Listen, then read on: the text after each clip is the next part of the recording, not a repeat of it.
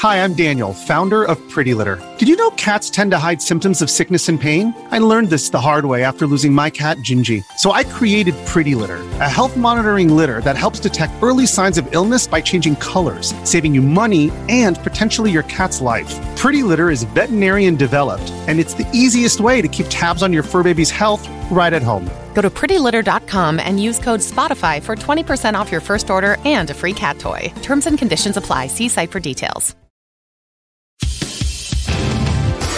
Hello. How you doing? Oh my god. Oh my god. Oh my god. It played twice. I thought I set this up in a way where it wasn't going to blow anybody's eardrums out, and then it blew my own eardrum. What is that? Well, I mean, that's what you get for thinking you have everything figured out, and you don't. So there you go. I guess you voted today. How did you tell? How could you tell? I haven't said anything. Because you put a big "I voted" sticker on your stupid head. Listen, how else is our audience supposed to know that I'm better than them? You're better than me. I did not vote. That's right. Exactly. See? I did my part. Voted for the both of us. I had a lot of things going on, you know? Also, I have no idea anything about any of the candidates for this. What even is it? The midterm elections. You mean you weren't paying attention when Dad went off for 30 minutes about who we should vote for while he was supposed to be getting my kids ice cream? So I could take notes on who I shouldn't be voting for? Anyway, hello everybody. Who's here for some Pokemon news? Because too bad you're getting news about voting here in America. Yeah. I hope I'm not blowing anybody's eardrums out with my voice. I lowered it. I'm still on the ragtag setup today. I am a little sorry, but also not, because I've been very busy. And when we come back next week, Will, what do you say? Next week might be a fun time. I don't want to say too much, but next week might be a full-on setup. I will be there for that. Very, very. It's going to be a little different next week. Yes, hopefully. Anyway, we got a lot of notifications here because I haven't been streaming in a while. I haven't streamed on Twitch in too long. Also, another announcement: Sunday. I think I'm gonna make my return to Twitch. So Sunday will be I will start streaming again. But then I'm like going away the next weekend, so I'll have a nice new setup for streaming on Sunday. So that'll be nice. There you go. Anyway. Oh, Wolf Den Dad's in the chat. I hope you didn't cancel out my vote. Big potential that happened, Dad. I did what I thought was right. Don't worry, I didn't, because I completely forgot what was. I've been doing a lot. Okay, I just got back from Rhode Island. Anyway, thank you, Larry the Koopa, for the 9 months. No, I'm sorry. For the 21 months. Hey, Wolf Bros, will you roll around at the speed of sound? I will. Always. Sonic Forces came out today. I haven't gotten it yet. I might get it tonight. Sonic Frontiers came out today. Forces is the one you don't like. I'm going to do that so much. Ugh. That hurt. Okay. That off hurt. Mic game's a little too aggressive when you lean more than 2 feet from your mic. Yeah, I can fix it.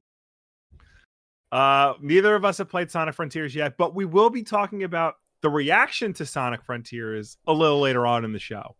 Yeah, we're gonna just a heads up. I just turned my noise gate off. I'm gonna get it. I'm excited about it. But I haven't gotten it yet. I was hoping to do it last night, but I ended up doing a lot of work last night, and I'm glad I did that because I did fuck all today. Anyway, King Wizard, thank you for the 5 months. Ayo, I'm choosing the duck for the Pokemons. The duck. I guess there's a duck Pokemon this time around. The duck looks stupid. They all look stupid. You're going to know about all the new starters, Will. Yes. Today. Ray Zeppelin, thank you for the 48 months. Pee poo poo. Abraham, probably. Okay. Unbroken Alchemy, thank you for the Prime subscription. Viper Blade gave us a paragraph. Hey, Bob, I'm going through your old gaming streams, and I'm up to, oh my god, that's a terrible idea. I'm up to one in 2020 when you played Fall Guys with AJ. The main topic was planning the cult of Bob. Scoot was third on your list of simps back then, but you wouldn't name the others in your top 5. One of them was probably Hannah. That was before she was named. Yeah, before she had a name. Before I exposed her to you people. I don't know the other ones. My mom's probably up there. My dad's in the chat already. He's probably up there. Thrill House, thanks for the 100 bits. Oh, we talking Pokemon? Yes, Thrill House. Yes. Welcome. And Riser64, thanks for the 15 months. Anyway, now we can finally get on with the show, huh? What do you say? Yes. Let's... but before we do that, let's briefly talk about how there's an Indie World showcase going on tomorrow. Tomorrow. Yes. So we're missing everything. This show is missing everything. We should really talk about like changing our time slot, because Nintendo always schedules their direct the day after. Sometimes we get lucky. Last direct we got lucky. Yeah. Anyway. Yes, Nintendo has a direct, an Indie World showcase scheduled for tomorrow. They tweeted, tune in on November 9th at 9 a.m. Pacific time, which is 12? Yes, 12 noon. For a new Indie World showcase featuring roughly 25 minutes of information of upcoming indie games headed to Nintendo Switch. Yay! So that's cool. I love a good indie game. I don't like how they kind of blow their load on the indie stuff. And then for the regular directs, there's, not a lot of indie stuff. And that's kind of what I'm most interested in. So that kind of sucks. But I think the main idea is, give indie games their own special showcase, because they could get lost in like the AAA reveals that happen during a regular Nintendo Direct. It's also sad because people are really excited for the triple I's, which is a new word that I learned from the Curse to Golf guy. The triple I's are like big time indie games, and a lot of people watch this stuff for the big time indie games, and all of the other stuff gets kind of filtered out, and then they say, oh, that Indie World sucked because it didn't have Silk Song in it. And it's like, no, Silk Song would probably be in a main direct, not so much in an Indie World. But I'm excited for this. Last Indie World, I wasn't very happy with it. There weren't a lot of games that were my thing, so that's why I wasn't too jazzed. But hopefully this time around, we'll get some platformers. That's really what I'm trying to say. We'll get some platformers. We'll get some things that maybe debuted in Game Pass or on PlayStation. Roller Drome would be perfect. Roller Drome would be good. I'm just saying. Griffin Nix says Sports Story. That's a good point. We don't know anything about Sports Story, but that's another thing that should be in a regular direct too. And people are saying Silk Song in the chat, which of course, I think that's another one that's too big. That should just be in a regular direct. Anyway, so that's going on tomorrow, so we're going to miss it. But if you tune into the Nintendo podcast, we will have a whole episode about it. So that's why I have two podcasts. That's not why, but it helps. Anyway, we should instead talk about Pokemon, because today there was some Pokemon news. Apparently yesterday there was some Pokemon leaks, and then today there was a trailer that was not good. But you want to talk about the leaks, so let's talk about the leaks first. Okay, a leaker got a hold of Pokemon Scarlet and Violet 2 weeks before the official street date. So, of course, they're dumping screenshots online before the game's actually launched. Right now, the images are all over Twitter and Reddit, so you might as well read about them here on Kotaku through the Wolf Den podcast. All of the screenshots are taken from the Spanish version of the game and appear to be from a single person. Unfortunately, they deleted their account by the time that Kotaku attempted to verify them, but the genie's out of the bottle, so let's see what there is to see. Of course, if you'd rather not get a peek of Scarlet and Violet 2 weeks before its release, turn off the podcast now. The rest of you, let's go in. Yeah. No, there are people who do want to be surprised.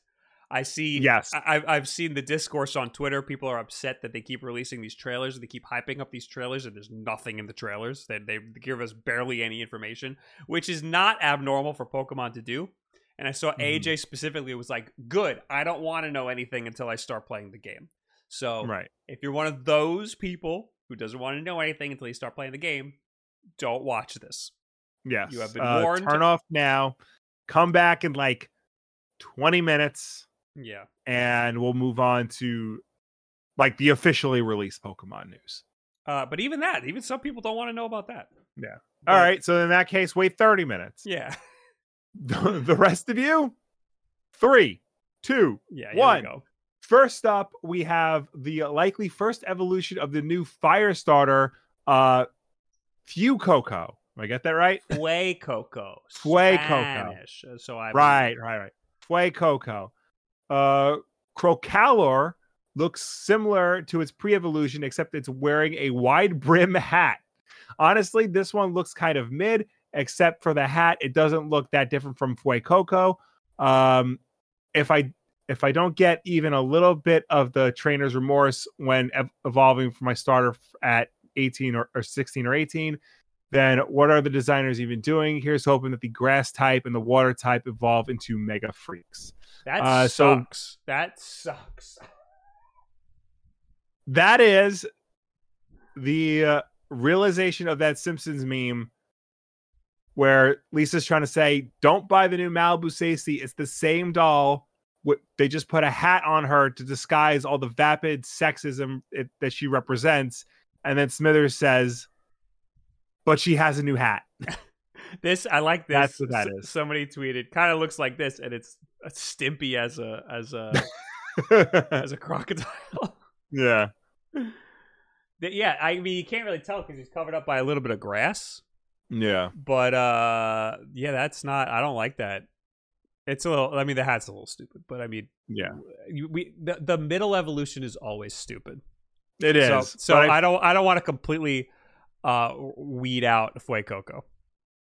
But at the same time, like, just putting a hat on it is, like, not only stupid, but it's, like, lazy as well. Mm-hmm. That is true, too.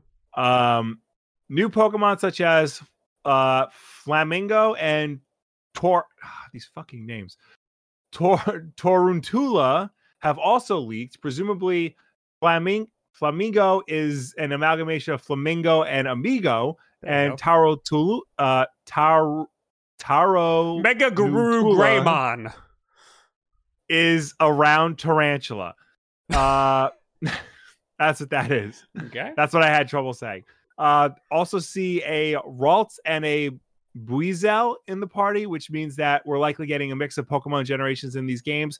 Players were already upset when Sword and Shield producer announced that not all Pokemon will be introduced in the national dex. It's likely that Scarlet and Violet will also not contain the entire national dex. Yeah, I don't think that's a surprise. If Sword and Shield didn't, this one's not going to either. But I hope they reach back and get some that weren't in Scarlet and Violet and throw them in this one, or at least like expand the roster. You know, like whoever was already in Sword and Shield, put them in here, and then just add more from the back catalog. You know, to try and fill out the missing Pokemon. Right. At least Smallvid is getting a cute evolution into Dullvid. Its thin green body reminds the writer a bit of a Rosalina evolutionary type, down to the social anxiety that Smallvid and Badoo seem to share. Fans have also been tweeting about region-specific Tauros. Again, this is something that can't be verified yet. And there's a picture of what seems to be a region-specific Tauros. Like a dark Tauros, like a purplish black Tauros. So where did they show the other evolutions of the other starters? Because I don't see them. I think it was just the one. Okay. Yeah. What's small? Oh, that guy. Okay, I don't care about that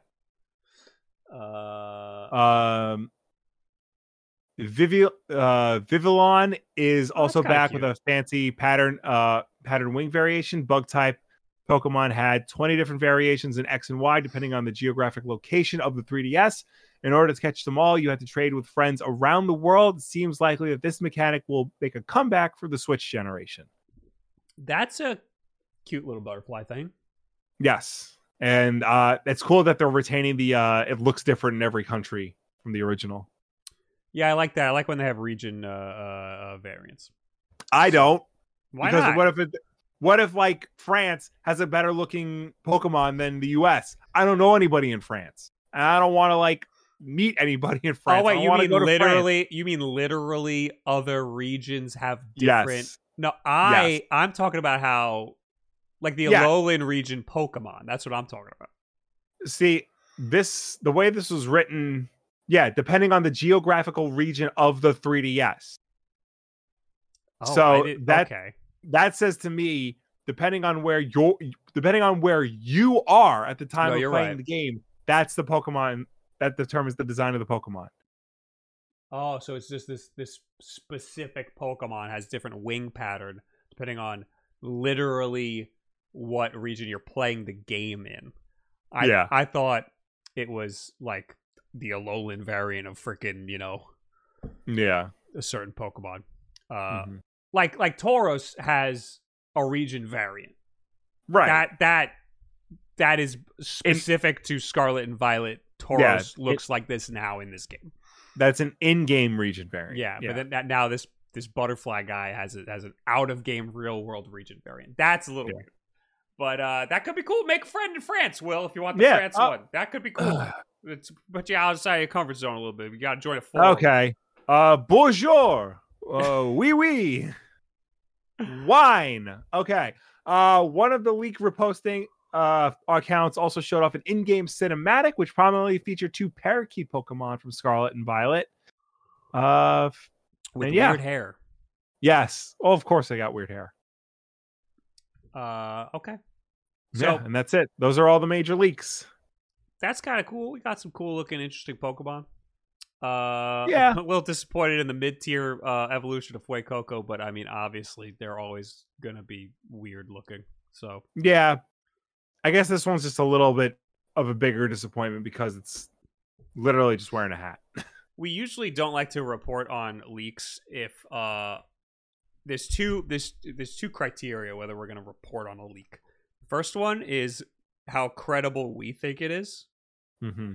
A lot of times there are leaks where it's just like it's very clearly like somebody could have just doctored it up, but this seems pretty legit. Yeah.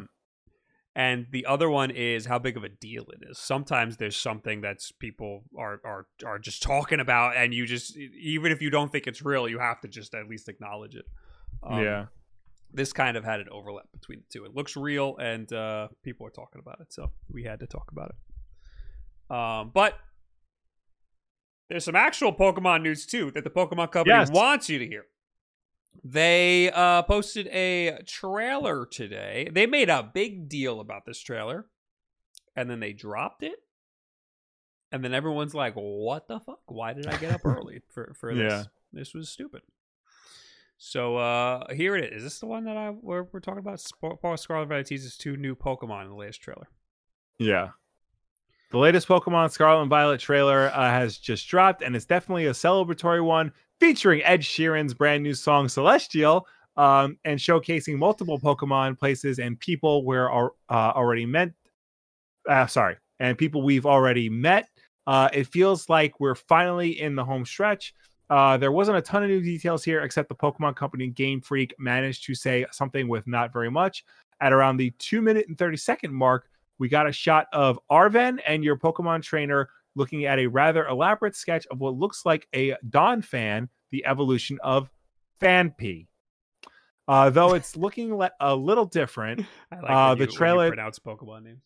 It's it sounds stupider and stupider.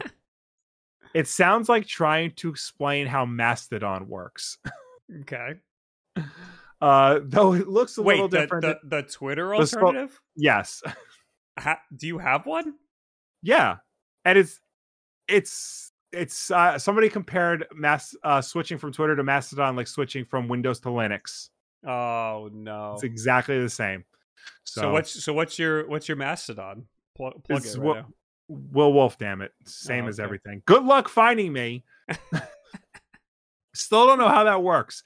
Anywho, the trailer then cuts to a close-up of what looks like a hulking Pokemon closely matching the sketch. The trailer again cuts back to the sketchbook with a different kind of Donphan sketch. What's going on here?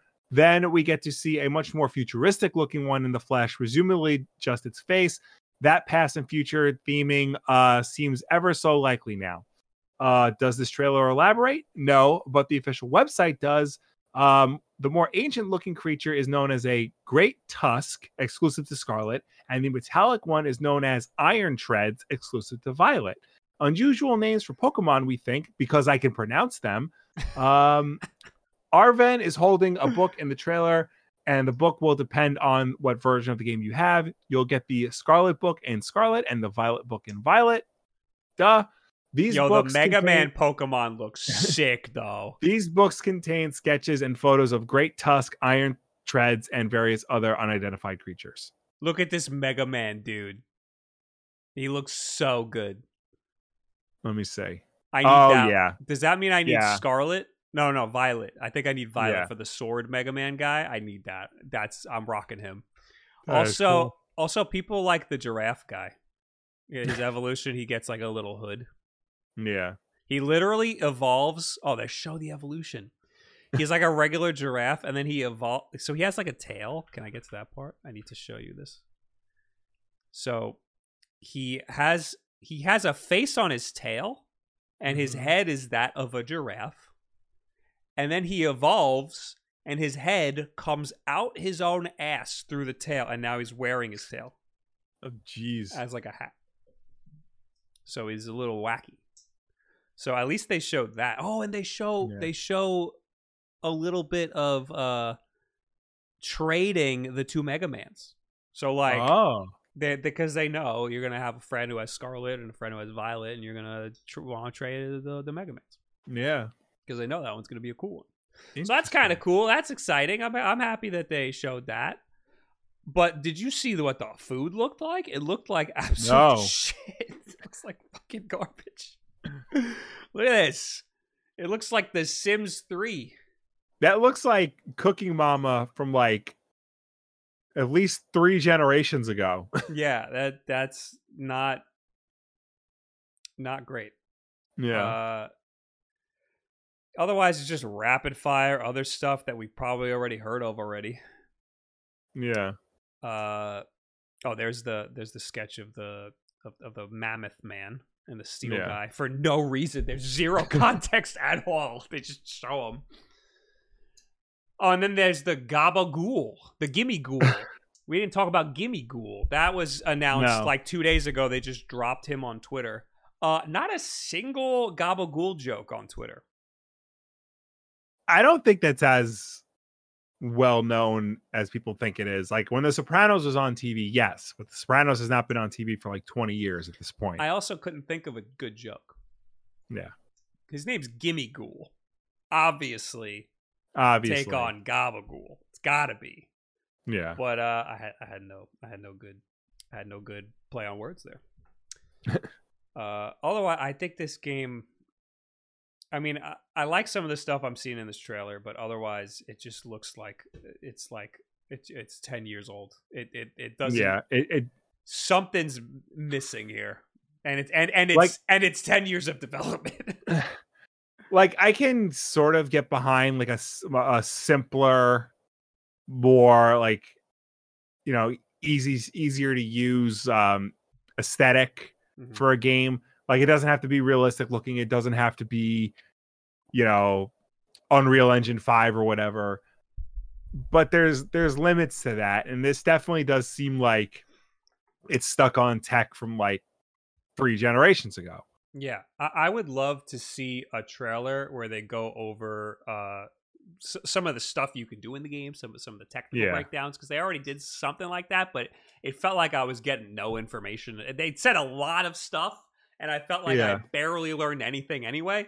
I need some quality of life changes, like the ability to skip through some text. When I play this game, because I'm going to, a lot of people think I shouldn't because I just don't like Pokemon anymore, but I'm going to because I'm actually a little excited. I'm a little excited to try it. I've given up on playing games for the content. I'm only playing from now on. I'm only playing games that I actually want to play. But when I play this game, I'm going to take notes because every time I play a Pokemon game, I hate it, and there's a lot of little things that bother me. And then I have a hard time explaining all of the little things that bother me.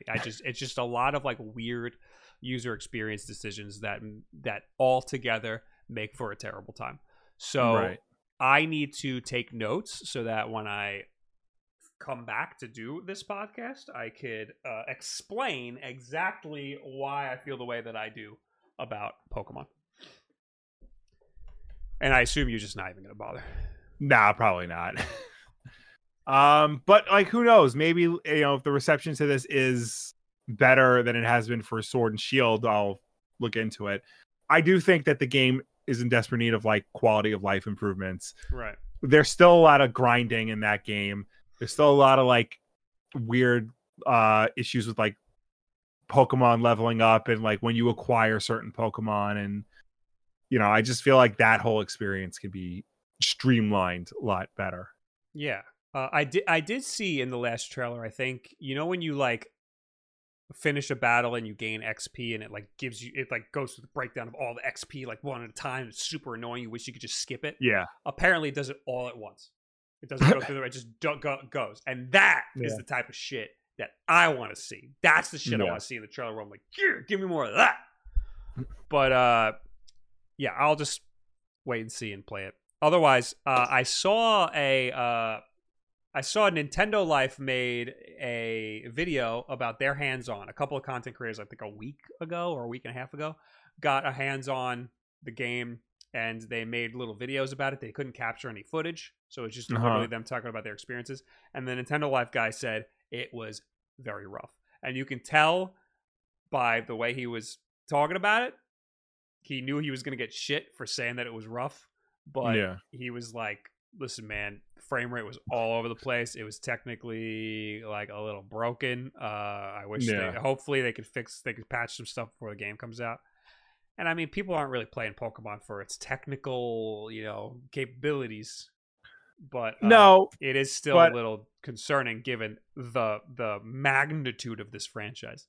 Yeah, you would think, there would be someone at Game Freak and the Pokemon company is like, we need certain level quality for this game that we have not been hitting. Yeah, exactly. Bob, your mic volume is low compared to Will's. Okay. I will raise it. Hello. I'll also raise Will. I'll lower Will a little bit. Okay. Just saying goodnight to my daughter. Good night. Good night. One more last Pokemon situation. Yes. We have here Pokemon Scarlet and Violet confirms Eevee and Charizard for first Terra Raid battles. Ooh, I read that as Tara Reid, and I thought, man, they really are stuck in the past if they're getting Tara Reid in this game. Okay. Eevee looks sick. Yeah. We have received yet another trailer for Scarlet and Violet. While on the surface it may appear to be nothing more than an elaborate music video for the Ed Sheeran track Celestial. Get that Ed Sheeran money, man. Let me tell you. It appears that there was more information bubbling under the surface than initially met the eye. Apart from teasing the presence of 2 new Pokemon, the trailer also provided a closer look at the Terra Raid battles. I'm going to screw that up. Now, with the help of the game's official site, the Pokemon Company confirmed that the first terrestrial. No, that's what tripped me up. Where are you exactly? Second paragraph, second line. The Pokemon Company has confirmed the first terrestrialized.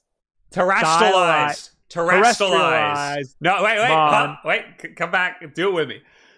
Terrestrialized Mon, who will be up for catching when the game is released on November 18th. No one will call this terrestrialized. People are going to just call it Crystal Pokemon. I know Nintendo Life is European, but like, fucking come on, man. What? You mean with the date? With like, terrestrialized is not a word. No, it's a Pokemon word. It's the in the game. Yes, when they're when they're crystallized, they're not crystallized. They're terrestrialized, and the only reason why I know how to pronounce that is because they said it in an older trailer. It is stupid. I would have never known how to pronounce it otherwise. Part of my quality of life issues with Pokemon is that they have stupid names for everything. Yes. And that they're all hard to pronounce. So if they fix that as well, I might jump back into on the last Nintendo podcast, we did a Smash or Pass Pokemon. And Jackson got a lot of shit for claiming that he's a big Pokemon fan and then pronouncing Pokemon names wrong. And I said, how can you pronounce Pokemon names wrong? They're made up. Yeah. Like, I understand. Like, listen, Pikachu. They're made up and there's no voice acting in the game. So something like Pikachu, like everybody knows how to pronounce Pikachu. Pikachu has been said so many times, but like any of these new Pokemon that we've literally never heard spoken before. Yeah. And it's not like the anime is, I mean, it's still on TV. Relevant. Like, yeah, exactly. So, and even the anime, they could pronounce it differently depending on what region you're watching it in. So most of the time, these Pokemon are only going to be in written form, and they're named things that are purposely like mashes of words that already are tongue twisters, don't make any sense. So give people a break here. Also, Terrastalize is stupid. Yeah. The first Terra Raid battle will be titled the Eevee Spotlight and will star Eevee. Running from the 24th to the 27th of November, the event will see the little type hopping Pokemon appearing more frequently in the battles in a variety of Terra types. You will be able to team up and take on the Terrastalized form to find the perfect type for you. The Pokemon Company also announced the key player in the second Terra Raid battle spotlight. Everyone's favorite Dragon Boy, Charizard, will take the limelight first between December 1st and the 4th, and then again on December 15th to 16th in Black Crystal Terra Raid battles. These will appear different to regular Terra Raid battles due to them taking place inside a Black Crystal. This Charizard will have a Dragon Terra type and will come brandishing the Mightiest Mark, a sign of a Pokemon caught in a 7-star Terra Raid battle. The Pokemon Company has provided a little more info on this limited time catchable, which you can find below. I think Charizard looks sick. Yes. Also, here's a regular old Eevee, but there's a grass type, a fire type, and a water type. That's kind of cool. So what's the difference between a regular Pokemon type and a Terrastalized type? Do they just when they're Terrastalized, they just get given a type? I think Terrastalized, it's like they become more crystallized, judging from the pictures at least. Yeah, I know, but what's the? How does it get a type? Because it's an Eevee's a normal type Pokemon, and then you're just giving it a type when it's Terrastalized. Well, let's see what it says about Charizard. Charizard cannot normally be encountered in Paldea, and the Charizard appearing during this event has Dragon as its Terra type, making it a formidable foe and a powerful ally. It will also use devastatingly powerful moves in battle, so defeating it by yourself will be extremely difficult. Team up with family, friends, and trainers around the world to take it on together. So it sounds like when a Pokemon is Terrastalized, its type changes to something different. K-Jack in the chat says they change types when crystal form. I was going to say, does this mean it's fire and dragon? That's pretty crazy. It looks like it might just be dragon. It might just be dragon. Also, I'm looking at this. 0 chance you will get a screenshot like this of this screen at home when you're playing the game. The bitrate is not gonna look like this when you're playing the game. That'd be insane. There's so many particles going on and stuff, and you're playing on a Switch. Yeah. So I'd be shocked if you can get a picture like this. Unless that's a pre-rendered cutscene, and you can hit the capture button as the cutscene's playing. Okay, maybe. I'll give you that. But, you know what? I'm thinking of like video capturing, because like a video capture, you're going to get all the particles from the crushed bit rate. I guess no, because there's particles. Well, if it's pre-rendered. You're right. Yeah. Those don't look like particles. Those just look like textures on a plane. Okay, that could be it too. Yeah, you're right. They're in different streaks. That could be it too. Yeah. Okay. All right. You're all making sense. Right. You're all making sense. These look cool, and it's happening in December. Yeah, December 1st to the 4th and 15th to the 16th. So, yes, those are your first big Pokemon events for the big new Pokemon that you're going to play with your friends. And you know what? We still don't know how you play with your friends. Game comes out next week, and we still don't know how it's going to work. I saw some people talking about it, and it kind of makes sense how it might work. But I'd like to hear it. I like to see it. I want to see it in action, and that's again something we don't see from any of these trailers. Is actually playing with friends. We see like weird like slices of playing with friends where like you're walking around the town, and like that's it. You don't see them like capturing Pokemon or anything or doing a battle. So, you do see the terrestrialized fights, but that's not any different from the embiggened fights of the last Pokemon game. Yeah. Anyway, that's it for Pokemon news. We're done here. That's all the Pokemon we can muster for one day. It's a lot. And reading that sometimes reminds me of how I must sound like to my wife when I try to explain Crisis on Infinite Earth. So. Yes. Hannah has been living with me for one day, and when she asks me questions, so how does this work? I'll be like, well, and then she goes, oh no. She goes, never mind. So my daughter finally got into her first comic book. It is Superman Rebirth #1. And not only did I forget that book features John Kent, Superman's son, incinerating the family cat with his heat vision. Yeah, I remember that. So I got to explain that to everybody. But it's also very continuity heavy. I have to explain that this is the Superman from the pre-Flashpoint era who's now on the current Earth, and the old Superman has passed away, and the old Superman who's now the new Superman is taking over for that world Superman. And the Eradicator comes back, but it's from the death of Superman, which is even longer ago. They need me, is what I'm trying to say. They can't get rid of me.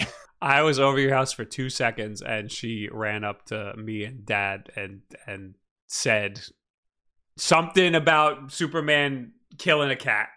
She refers to it as the John book because she knows John Kent as the main character. Okay. Yeah. Anyway, so why that book though? I got her because she was playing with my Superman toy. So I said, no, you got to get your own Superman toy. So I bought her. McFarlane they're called Page Punchers. They're these little stupid action figures that come with a comic book. So I figure I'll just get that because it's cheap and it kills 2 birds with 1 stone. And she got into the comic book. So interesting. There you go. And it's a regular comic book. It's not one specifically made for that. It's a reprint of a comic that came out before. There's different ads in it, but it's the same comic. Interesting. Yeah. Okay, I'm reading notifications. I got Rusty Toll, who gifted a sub to Wolf Den Dad. Thanks, dude. He appreciates it. And Wolf Den Dad has now been subscribed for 4 months. There you go. Luabic, thanks for the 17 months. Hopefully the podcast fills the void left in my heart from this breakup. Who broke up? Ooh. You? Luabic? You didn't need him anyway. Who would leave you? Who would leave Luabic? Seriously. You didn't need him anyway. Fuck them. Yeah. What do you need them for? You got video games. Yeah, exactly. Call of Duty's Warzone 2's coming out soon. Girls come and go. MMOs are forever. Lucifer's friend, thank you for the 6 months. I had a guy come over today to measure the windows. Yeah. And the first thing he says is, so my PlayStation 5 died. It's got the blue light flickering thing. And he talked about that. This was like 8 a.m. He talked about that for like 20 minutes. And I was like, oh, wow, that's crazy. I could barely breathe. Yeah. Anyway, we need to talk about this other big news that is big to me. I don't know how many other people in chat it's going to be big news to. I'm going to make a whole ass video on this when I finally get it in my hands. But I'm pissed off. I'll talk about.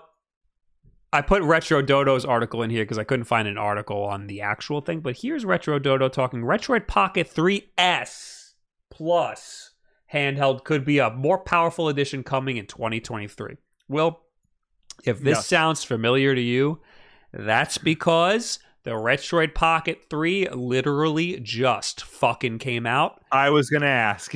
And they are coming out with the 3 Plus. This was a rumor that they're reporting on that ended up being true, but they erroneously called it the 3S, and it's actually just the 3 Plus. Right. I know it's the 3S Plus. Yes, but it's just the 3 Plus. Retro Dodo says, I know what you're thinking, Brandon. I only just got a hold of Retroid Pocket 3 now. Now there's rumors of a new upgraded version. It could possibly be true, but the rumors come from a Chinese forum and not from Go Retroid's mouth. They did now. So please take this information with a grain of salt. Don't take it with a grain of salt. Swallow it whole. The Retroid Pocket 3 was released to the public in early September of 2022.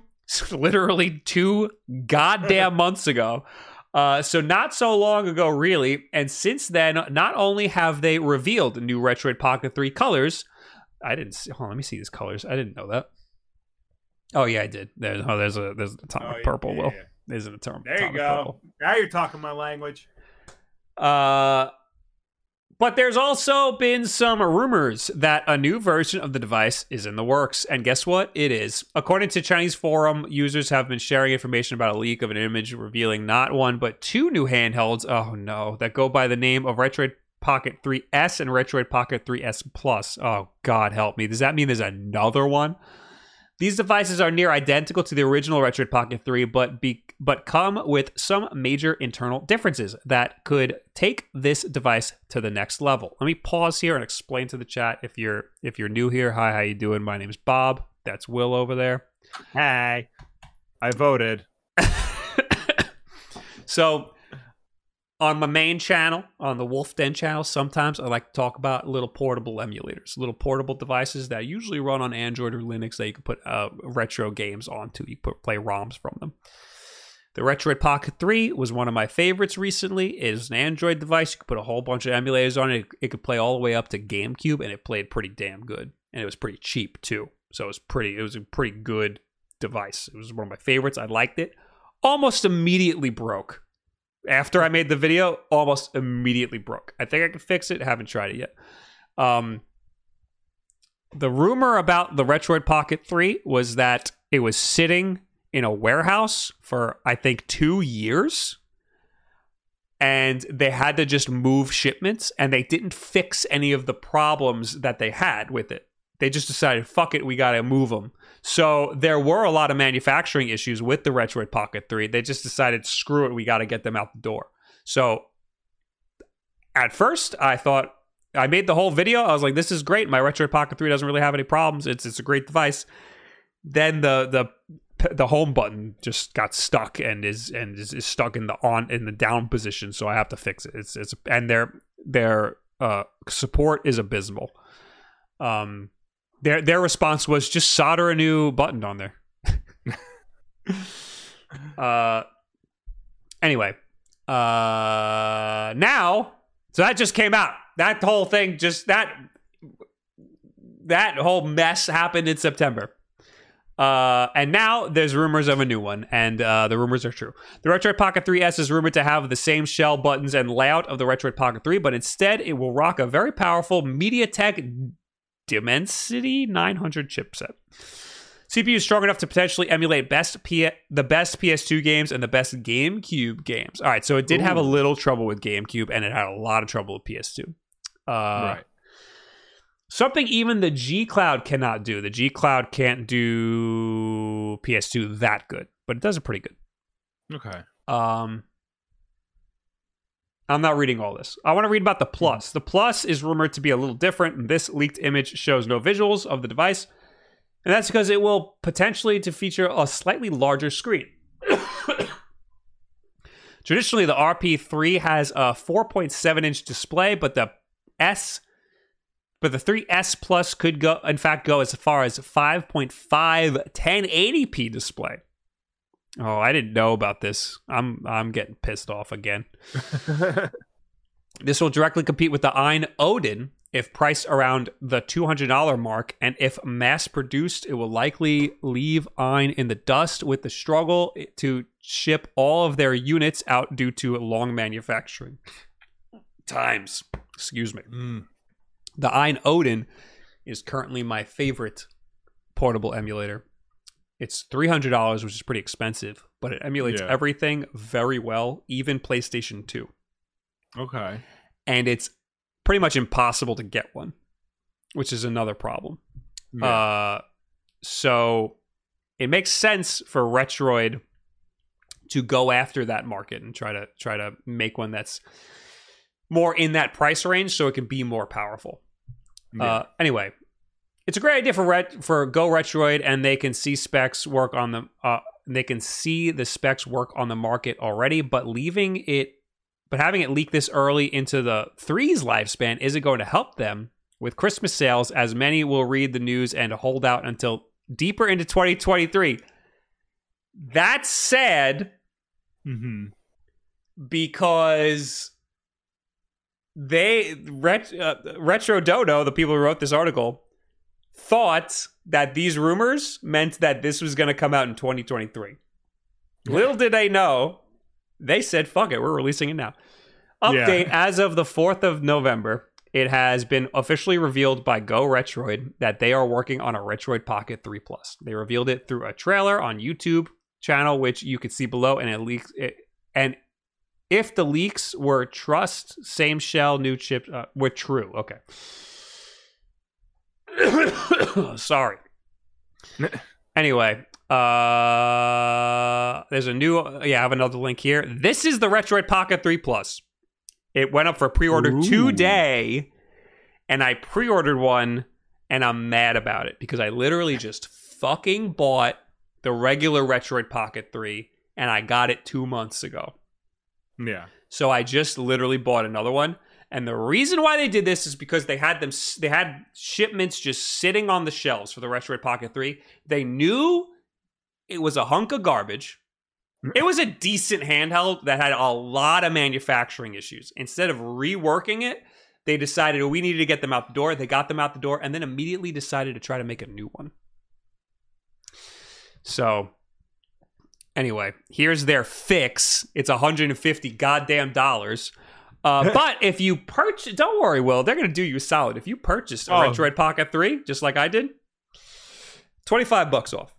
The $150 purchase, $25 off. Oh, gee, thank you. Well, $25 off for the first 1,000 Retroid Pocket 3 buyers. Yes. And luckily, I was within one of the first 1,000. Okay. And then for everyone, you get $5 off. Here you go, have $5 off. There you go, here's $5. Retroid does a kind of cool thing where they will also sell an upgrade kit. So if you just want the internals, they'll give you an upgrade kit, which is kind of cool. Yeah. But $85 is still a lot because the console itself costs $150. The old one that I bought costs $130, the one that I ended up getting. So for a couple more dollars, I can get a whole ass other device. So that I don't have to put together myself. So it kind of I appreciate that they do the upgrade kit, but I do wish the upgrade was a lot cheaper. Now I'm going to be even more mad if they decide to make a whole other version of this, because if those leaks were true, that means there's another one that they're going to come out with. I wouldn't be surprised if they did. These things come out fast and furious. It's like every other month there's a new one, and it's usually from the same 3 companies. So this is what it should have been. This is what the Retroid Pocket 3 should have been. The problem is I really liked the Retroid Pocket 3, and when I reviewed it, I gave it really good reviews. Right. I didn't know it was going to break the very next week. But I'm excited to make a video on this because I will shit all over that whole business model. I'm going to like this a lot is the problem. I'm going to like it. But I don't like that I had to buy it. I don't like that I had to buy it when I just literally bought one. And I liked the one that I had. It just fucking broke for no reason. Anyway, people in the chat are bringing up Anbernic. I used to really like Anbernic. They're a similar company that made similar stuff. Yeah. They released a couple of duds this year. They were, like a year ago, they were like my favorite. But this year they released a couple of duds. And they just released one that I hear is very good. I just am in over my head with all these fucking devices. So I didn't get that one. I'm waiting for Anbernic to come out with something that's like vastly different than some of the stuff that I've already had. Mm-hmm. So yeah, that's the big portable emulation controversy, is that Retroid, which is a company that I actually liked, just burned me really bad, and a lot of other customers. They burned us all really bad, and I'm very disappointed in them. But if you didn't buy a Retroid, this is going to be a pretty good device. Yeah. Just be prepared for it to immediately be out of date. Yeah. It's funny. Like, there's always that one person who says, like, oh, why buy the new iPhone when in 2 months there's just going to be another new iPhone? Not really understanding how, like, technology, like, works, like the life cycle of technology. This is that, like, in actuality. Yeah. This is what that person has been warning for. No, it's true. Yeah. So, luckily, it's Android based, so like you could just update it and like, most stuff will still work good. It's the problem is that this will be significantly more powerful than the last one. Yeah. So the last one played GameCube games kind of good. This one should be able to play them just like really good. So yeah, I'm very disappointed. Again, I have the Ein Odin. I'll just fucking play games on there. They haven't burned me. They released one console. Well, they released a bunch of different, they released a line of consoles at once. Right. And then they shut the fuck up for like a year. Yeah. And that's the way you should do it. Anyway, do we thank Lucifer's Friend for 6 months? Well, thank you. We did. Yeah. Okay. That's the end of my rant. What other news do we have? Pre-order for the PSVR 2 headset games and Sense controllers is coming later this month, and we now have an official release date and price. Oh God. Okay. Yeah. The PSVR 2 is officially launching on February 22nd, 2023. The PSVR Sense controller charging station, designed specifically for the PSVR 2 Sense controller, will also launch the same day. Are you ready? The PlayStation VR 2 will launch for $549.99 US dollars, 599 euros, 529 British pounds, and 74,980 yen. That's just for the headset and the controllers. That's a lot. So the big joke is the PSVR 2 headset and controllers costs more than a PlayStation 5. So the original PlayStation VR cost as much as a PlayStation 4. Unless you got the controllers with it, then it costs even more than that.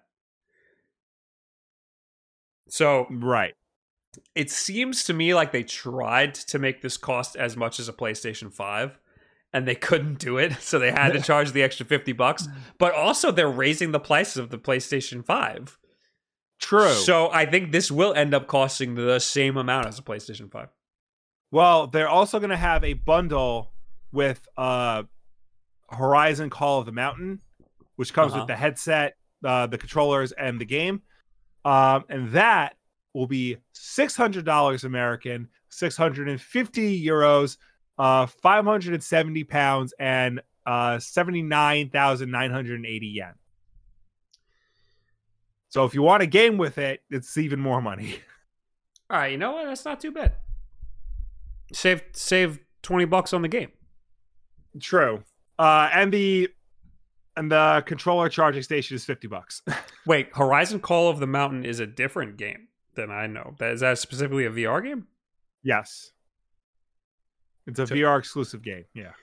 So how much is that on its own? I don't know. I think it's cheaper than a regular full release, right? It better be $50. Yeah. At minimum. least, yeah.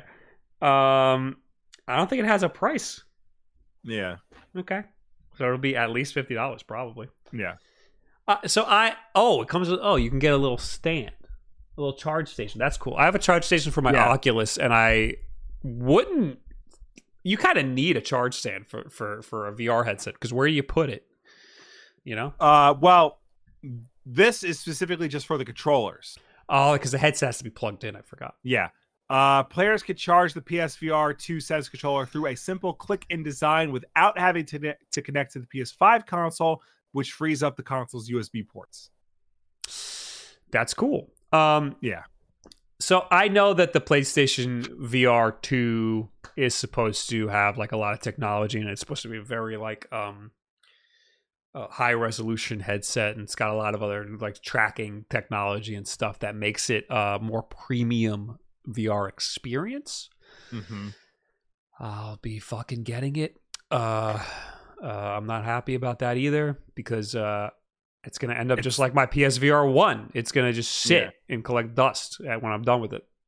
And that's $600 right down the toilet. I will say, though, that the original PlayStation VR was a great entry into VR, because at the time, VR was like hard to get into, and the PlayStation VR seemed to be the easiest way to get into it. And the PlayStation VR headset was not the best, but it was the most accessible, and that made it a very good option. Yeah.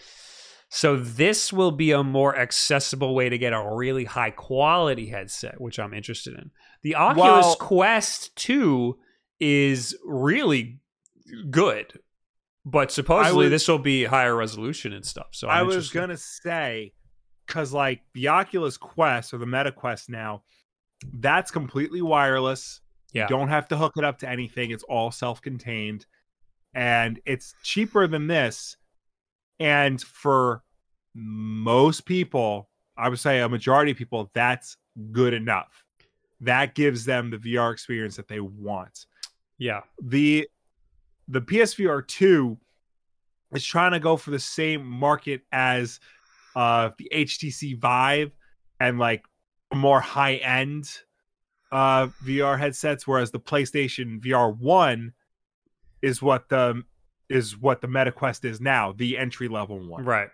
But I don't know. Like VR is still very much like a niche thing. Yeah. Like it's more accessible now than ever. But like the high end stuff is really only for like the high end enthusiasts who can afford this kind of stuff. I don't know if this is going to turn out the way Sony wants it to. I don't think this is going to be as successful as they think it's going to be.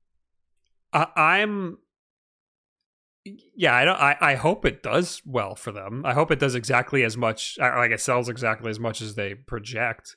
But yeah, I don't think it's going to catch on the way that I don't think it's going to catch on that well. I hope that they're not making too many of these. I think that they're kind of making this because they see other companies getting into VR and hyping up VR and stuff, and they already have people working on VR stuff. So I think it's kind of safe to be in that space, especially as a big video game company. Mm-hmm. So it makes sense, but their best place is in the entry level of VR. I know that the PlayStation 5 is really powerful, so they have the ability to make something really powerful, but they should have shaved, at least make it $500. $550 is pushing it. And yeah, I do like the Meta Quest 2. I think having it wireless is incredible. And I think that's the best way to play VR. It might not be the most it might not be the most immersive because you don't have the resolution. But not having any wires and literally nothing else to hook up to, you literally just put the headset on and turn it on, and then you're ready to go. Right. The ease of use is unmatched. they need to capture some of that as much as they can. But I don't know how much they can because you got to plug it in. Yeah. The only reason I'm interested in this is because of the heightened resolution, because resolution does matter when you're trying to be immersed in something. Yeah. But even still, you know, I played the Quest 2, I played Resident Evil 4 on it, I played Beat Saber on it, I played a lot of stuff on it. Immersion wasn't really broken. Yeah. It was good. It was fine. It was fun. And I think we've gotten to the point where people can make, you know, lower resolution VR still good. Yeah. And I think for most people that's fine. They don't necessarily want to spend $600. The system's like what, 500? Yes. So like $1,100 to play VR.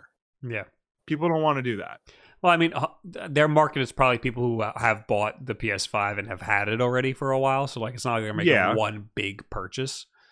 But I mean, I'm sure there will be people who do that, and hopefully they make a bundle. But they can't even produce enough PS5s, so how are they going to make a bundle? And they're going to be raising the price of the PS5. They raised it in other regions. They're going to raise it in America eventually. Yeah. Compare it to the new $1,500 Quest? Yeah, no. There is a new $1,500 Quest, which is like, you know, that's like a pro level one. That's not like the Quest 2. Wait, is it called a Quest? I don't think it's called a Quest. Well, I mean, that's what the PS5 VR is like trying to compete with, like the high-end stuff. Yeah, there's a new high-end Meta headset, but I don't think it's called the Quest Pro. Mm-hmm. That's what it is. Meta Quest Pro. Yeah, this is going after like the Quest 2. It's like the next level Quest 2 situation. Yeah. I guess if there's a Quest 3, that's where this PlayStation VR would sit. The Quest Pro better be way better than this PlayStation VR headset, or else what is even the point? Can the Quest Pro be... Does it have its own like processor and stuff? I think it does. I think so. Yeah. I mean, that's worth $1,500 right there. If they put a whole ass PS5 in the headset, then dude, then that's fine. Yeah.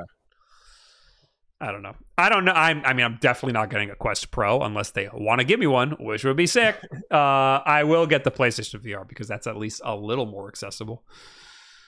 Quest Pro has its own processor and processor in the controllers. That is interesting. Interesting indeed. All right. So there's that. So later this month. Okay. I hate when they do that. I hate when they announce when pre-orders are because then I have to be aware, you know? Yeah. Then you have to just sit there and like... Yeah. Just let me... Just surprise me.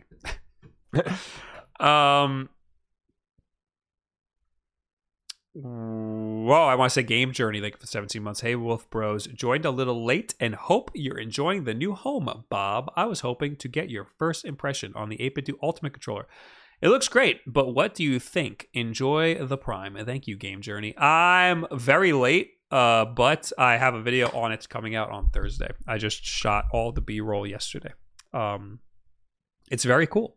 The 8BitDo Ultimate controller, the Bluetooth one, which is the Switch version. There's also it's very confusing. We talked about this. There's one that's Bluetooth and has a 2.4 gigahertz dongle, and that works on the Switch.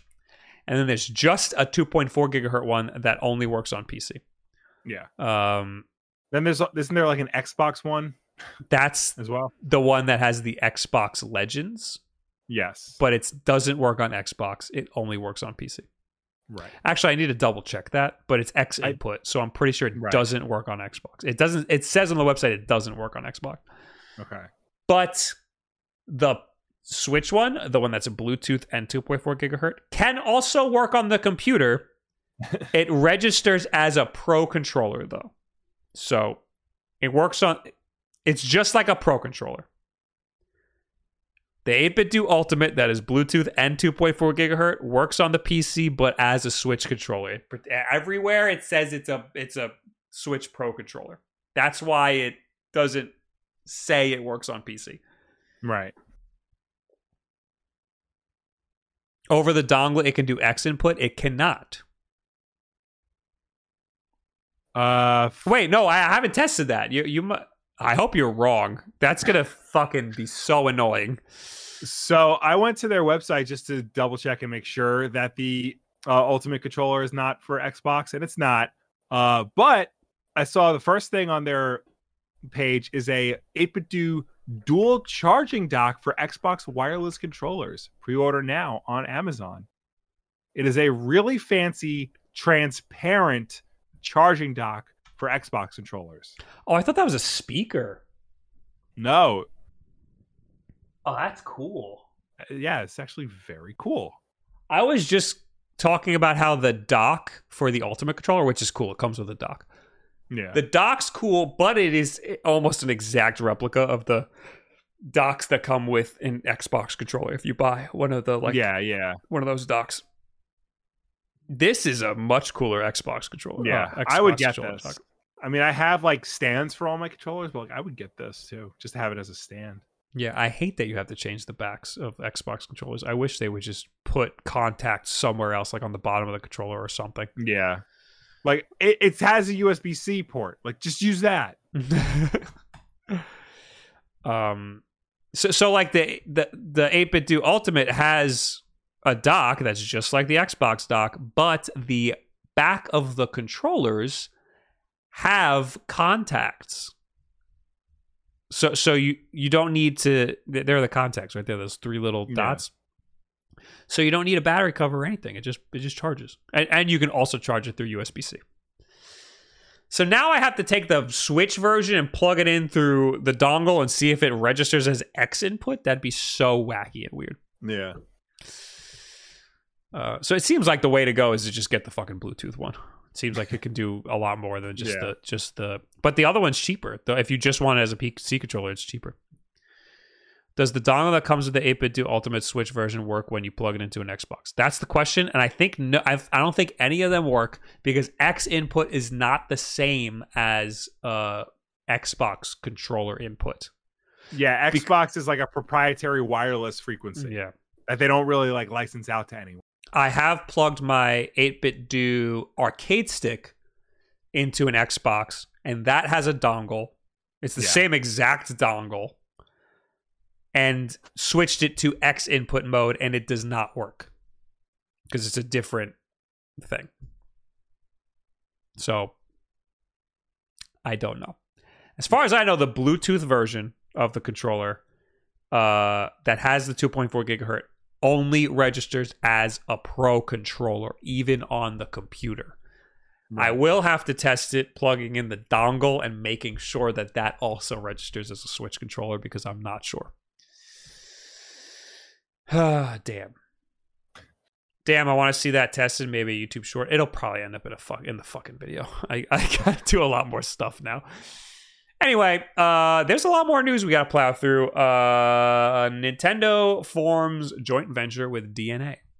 Yes, y'all remember DNA, the company that Nintendo kind of bought to help them make mobile games that you're all playing because Nintendo made a big push into mobile. Mm-hmm. Nintendo and DNA, the mobile company responsible for helping Nintendo develop Super Mario Run, Mario Kart Tour, Animal Crossing, Pocket Camp, and more, have established a joint venture company called Nintendo Systems. Nintendo announced the news as part of their fiscal year ending March 2023 6 months earnings release, and has stated the purpose of this new company will be for research and development as well as operations to strengthen the digitization of Nintendo's business, in addition to the creation of value-added services. Nintendo also entrusts DNA with the joint development and operation of membership services for various devices. The amount of capital for the joint venture will be greater than 10% of that of Nintendo, so Nintendo Systems will become a specified subsidiary of Nintendo. The capital in question is 5 billion yen, or roughly $34 million. The company will also be located in Tokyo, and Nintendo will contribute 80% of the capital. With the integrated hardware-software model at the core of its business, Nintendo also strives to provide enhanced experience and service outside of its dedicated gaming system, Nintendo said. In order to provide this experience in a holistic manner, Nintendo is working to maintain and expand its relationship with consumers primarily through Nintendo Account. As part of this effort, Nintendo entered a business and capital alliance with DNA in 2015 and has collaborated to develop and operate the new core system centered around Nintendo Account since then. Based on the expertise accumulated over the 7+ years and the experience of co-developing multiple services based on Nintendo Account, Nintendo and DNA will advance their partnership and establish a joint venture company. With the objective to strengthen the digitalization of Nintendo's business, the joint venture company will research and develop, as well as create value-added services to further reinforce Nintendo's relationship with consumers. Okay. So this is interesting because, I'm sure it just seems to us as Nintendo fans that, their like mobile games are kind of just there. We kind of just ignore them. Like we don't need to play them mobilely. We have the Switch. We can just play them portably wherever. But I could imagine their mobile division is doing insanely well for them. Yeah. So having this kind of push for mobile stuff makes sense for them as a company. Well, not only that, the big thing this article kept repeating was the Nintendo Account system. Oh, yeah. And that leads me to believe that this is Nintendo's way of making a Nintendo account, making the Nintendo account what every other GD account system in the world is now. Same as an Apple account, an Xbox account, a PlayStation account, a Google account, something like that. That's what this is leading me to believe, that they finally see how the rest of the world acts when it comes to having a digital account for a service. And they're like, oh, I guess we should do the same thing. Yeah, so they're working closer with DNA now to fix that account system. Interesting. Which I don't want to talk. I don't want to start Switch 2 talk or anything like that. But this could be a step towards the next system. Because if there's a one unified account on the next system, then you could transfer your games and your saves over easier. Hell, you might be able to like do stuff on the computer, link it with Steam, play Switch games on Steam or whatever. No, I don't think they're going to play next with other companies.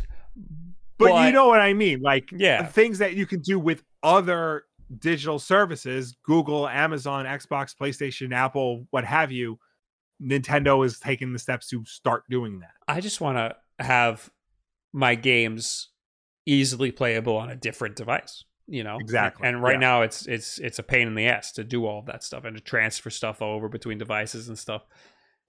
And having like an app like they have a Nintendo Switch Online app and it sucks. Having one like PlayStation and Xbox does would be awesome. Yeah. And at being able to play like Super Mario Run and having that stuff add to your Nintendo account and stuff, and that would be awesome. So that would be great if DNA like gets them to fix their shit with their Nintendo account, and so that the next system has a better experience for the account system. Yeah. Even just like adding people in a game, like on the Switch, like every other system, it's very simple and it's built into the system. Nintendo has something similar, but every third-party developer ignores their system and makes their own because Nintendo's system is so bad. Imagine connecting your Switch Lite to your Switch like an iPad to an iPhone. Yeah. Oh, yeah. Like copy and paste and stuff back and forth. Exactly, yeah, that'd be crazy. Like that, yeah. Game Journey said, just had an idea. Maybe you can trick the Xbox into being compatible with the 8BitDo Ultimate Switch controller with the Mayflash adapter. That wouldn't be tricking it. That would be literally just adapting it. Yeah. Like, that would totally work.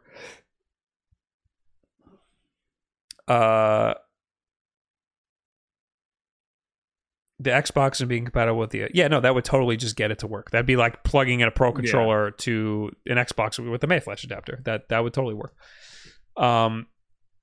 Anyway, that's cool. I'm glad Nintendo is figuring their shit out and letting other companies help them figure their shit out.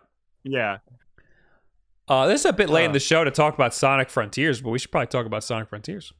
We can talk about it real quick. So neither Bob and I have played it. We intend to eventually. Bob will probably play it sooner than I will. But shock of all shocks, the game is currently sitting at a 72% on Metacritic.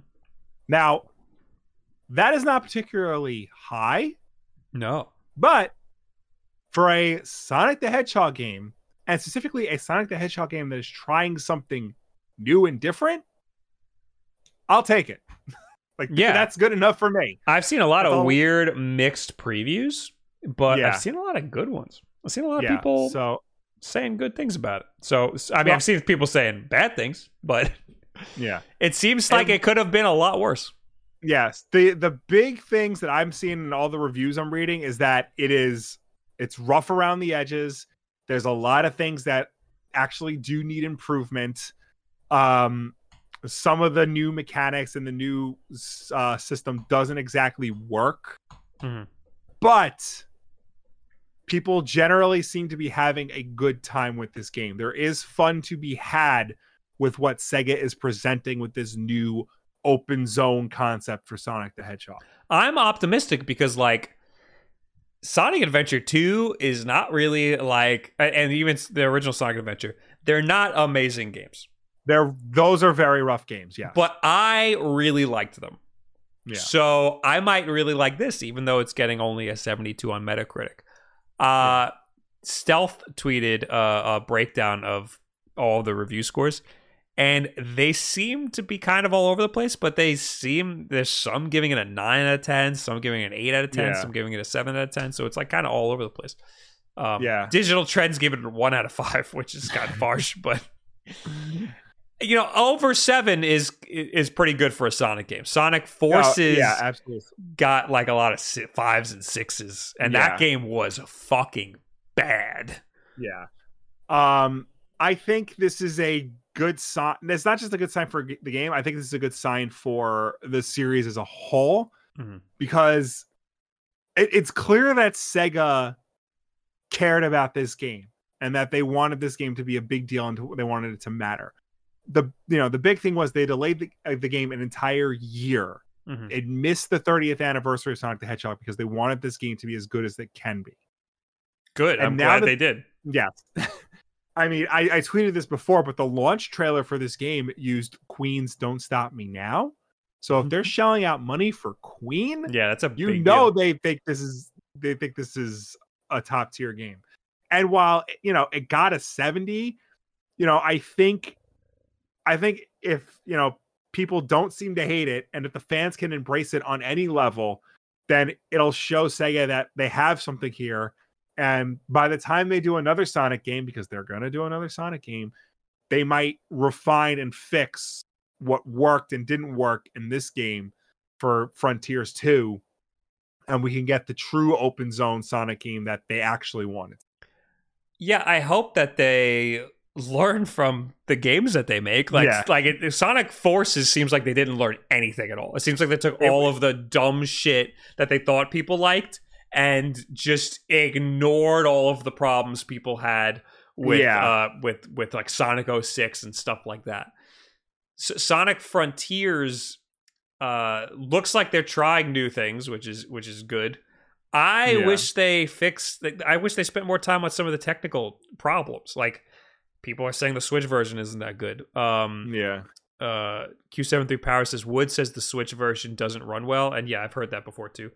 Level 100 says, Wood said the opening of Sonic Frontiers on the PS5 is a full drone shot, but on the Switch, it's just a slideshow of locations with pop-in everywhere. I know where we talk about the Switch a lot.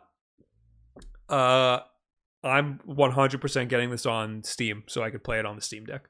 Yeah, I'm gonna get it on Xbox. Which is really sad. Like, I would like to play it on the Switch so I can talk to you guys about it, but I kind of want to enjoy this game. It seems like, with the exception of Sonic Mania, every Sonic game released on Switch has had major technical issues. Even the collection exactly. of retro games had issues on the Switch. Yeah, it ran at a lower frame rate than the other consoles, which I don't understand because Mania ran at 60. Forces and Sonic Colors Ultimate were both the worst versions of those games on Switch. So something about that system, Sonic Team doesn't know how to develop. We can't say that. I mean, it's easy to say that the Switch is holding back the generation. The Switch is the anchor that's keeping all of the other systems, or keeping developers from developing truly like next gen graphics and stuff, because they have to develop for all of the systems. But there's no excuse for 30-year-old games to run poorly on the Switch. That was a mistake. That is pure laziness. Or I shouldn't say laziness. Very terrible mismanagement from Sega. You know, they developed it poorly. They developed the Origins collection poorly. And we're probably seeing a lot of that with this, because Sonic Frontiers looks pretty good. It doesn't look that good. You could have made it work on the Switch, you know?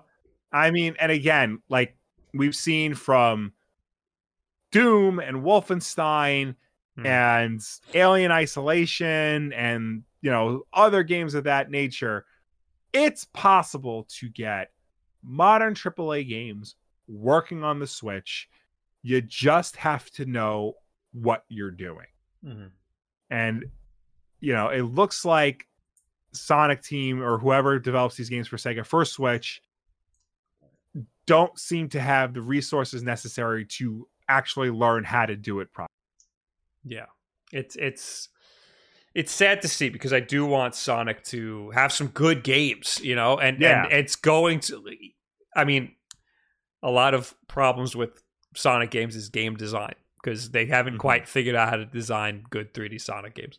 But sounds like they did, or they're on the precipice of it with this one.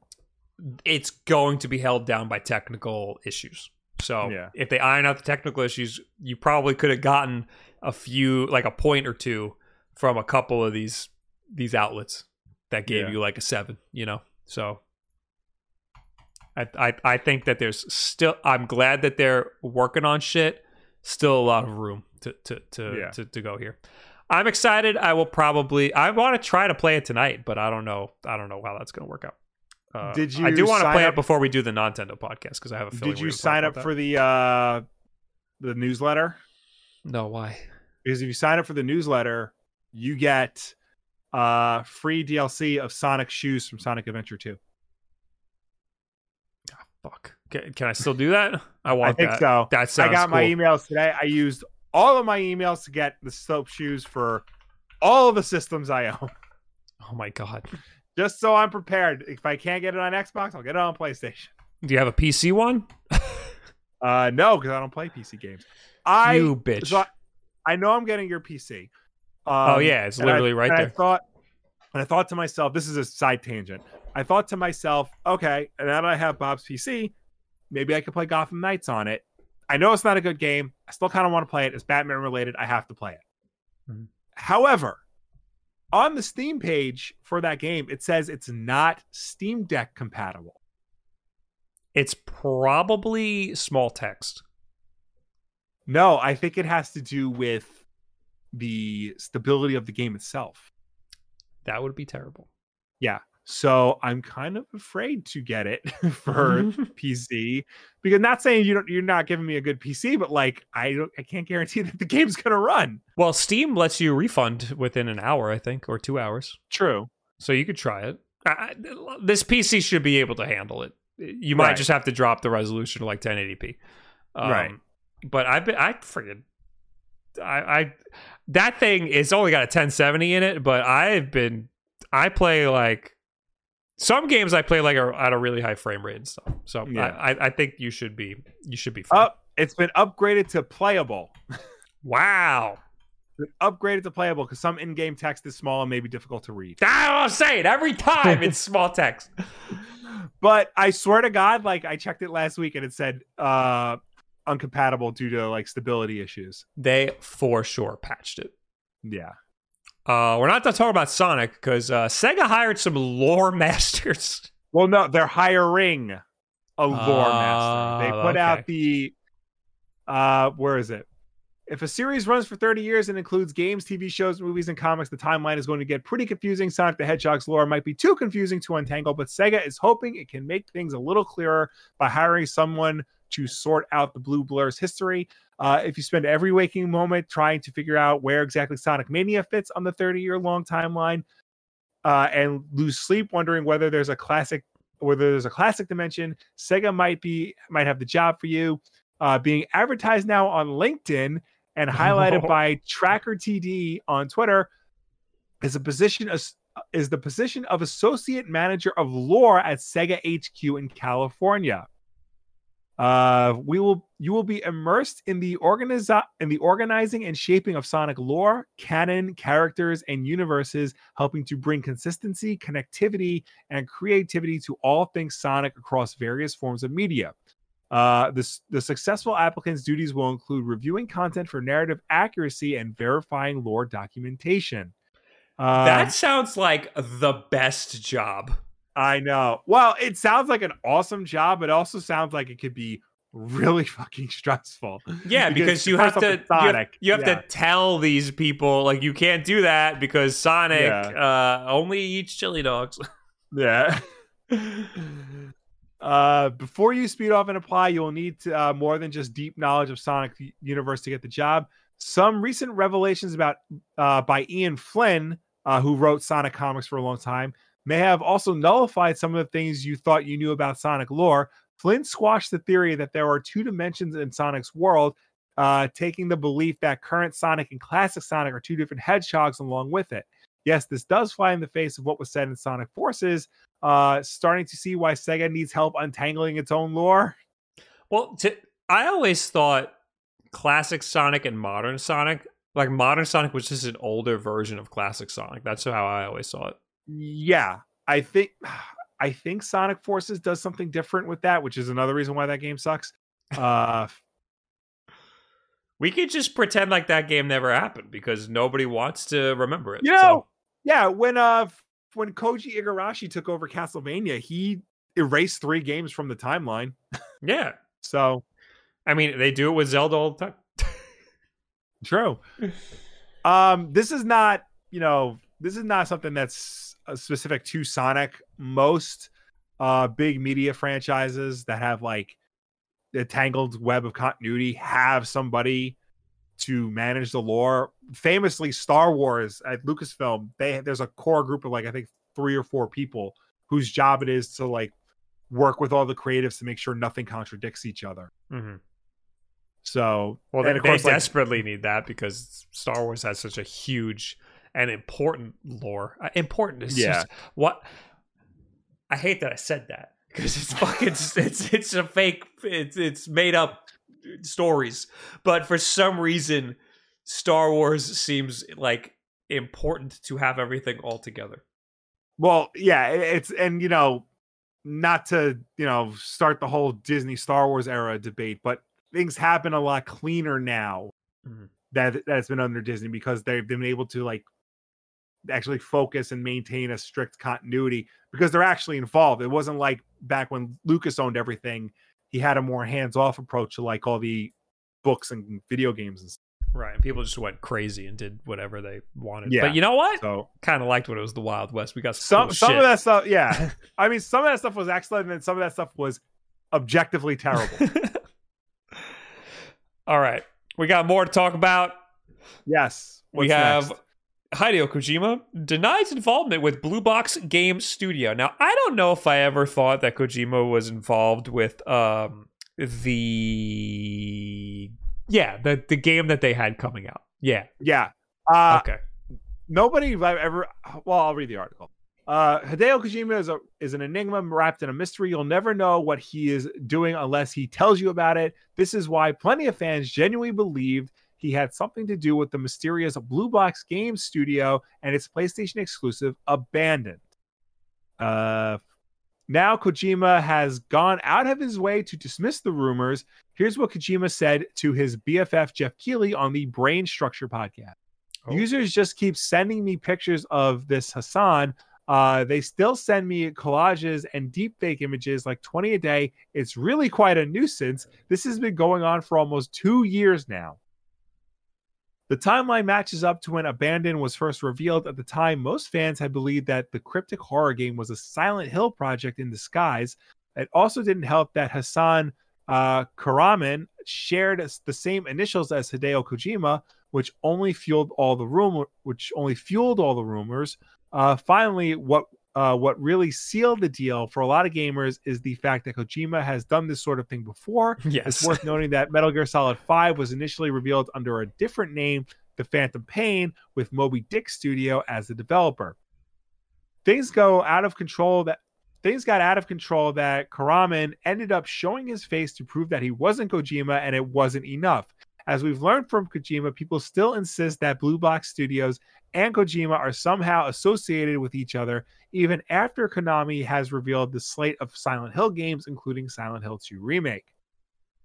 For what it's worth, Kojima doesn't seem frustrated or upset at what's happening. According to the Death Stranding creator, Blue Box Game Studios, nailed it, should take advantage of the buzz and create something good and share it with everyone. Blue Box Game Studios later thanked Kojima for clarifying things while also reassuring fans that the game is still in development. So, I mean, I didn't think this was Kojima behind the scenes, but even him saying he's not involved is not confirmation that he's not involved. Yeah. He could very much be lying, and he has done something like that before. Yeah. I mean, I don't think he's involved because he would have at this point admitted he was involved. Like it would have been a big grand reveal, and it just hasn't happened yet. Because when they did the Phantom Pain, like it wasn't that long until Kojima revealed himself to be the guy behind it, and there was another Metal Gear game. Also, it was kind of obvious it was a Metal Gear game from the first trailer, because the guy looked exactly like Snake. But so I'm another. I don't want to keep adding to this rumor that I think is probably not true, but the game studio's name is Blue Box. Yeah. Another rumor that Blue Point is working on a remake of Metal Gear Solid. So, what if this is a remake of Metal Gear Solid? There's a possibility there. Well, doesn't Sony now own Blue Point? Yes. So, unless Konami is like working on some deal with them, I don't know. Yes. There's potential. There's potential that could be happening. I guess. Anyway, so it's Kojima doing wacky shit, but he says he's not involved, but I don't buy it. I buy it. I don't think he's involved in this. I didn't think he was, but now I'm putting more pieces together. Now I want to be a conspiracy theorist. Now I'm involved. Okay. And then his new game leaks. Look at that. Yeah, so remember that rumor regarding Hideo Kojima developing a horror game, Overdose, starring Death Stranding's Margaret Qualley? The footage that was the source of the Overdose rumors has leaked online. As was reported by Tryhard Guides last June, the footage shows a character resembling Qualley, who played Mama in Death Stranding, walking through dark corridors with a flashlight in third person. The video is mostly quiet, save for some audio stings and the jump scare at the end, which cuts to a screen displaying Game Over that morphs into Overdose with a Hideo Kojima game appearing above the title. I'm watching it right now. I don't want to show it because I feel like we're going to get a copyright strike. But so this isn't involved with Death Stranding? It's a different character, just played by the same person? Correct. Okay. A streamable link to the overdose footage was subsequently taken down, but not before the video made it onto YouTube, which you can view below. This once again leads into the recent hints that Kojima has been dropping regarding Elle Fanning and Shiroya Kutsuna being involved in a new Hideo Kojima game. This is on top of his studio, Kojima Productions, teaming up with Xbox Game Studios for his next game. And while we didn't get any word from Kojima during this past June's Summer Games Fest regarding the project, here's hoping we can hear about it or Death Stranding 2 at next month's Game Awards. So this video, this is a horrible video. It's the leaked footage of the game playing in a YouTube player that is being filmed by a phone, and then somebody filmed that phone. So it's a phone filming a phone filming a phone. Mm-hmm. Wait, a phone filming a phone filming a phone. Yes. That's what we're watching. We're watching 3 layers of this. And it looks it's just literally just the person who played the person in Death Stranding walking around with a flashlight. That's literally what it is. It's not interesting at all. And then and then she gets attacked. Oh my god, I have to show the ending. I'm gonna play this very last bit. I'm gonna turn my camera on so that you can see it. Oh, and I crashed Discord doing that. I crashed Discord by doing that. I guess you're not gonna be able to see it. Fine. I'll just watch it over here. Just scroll to the very end of the video. Okay, hold on. You see the jump scare, and then like the game over screen comes on.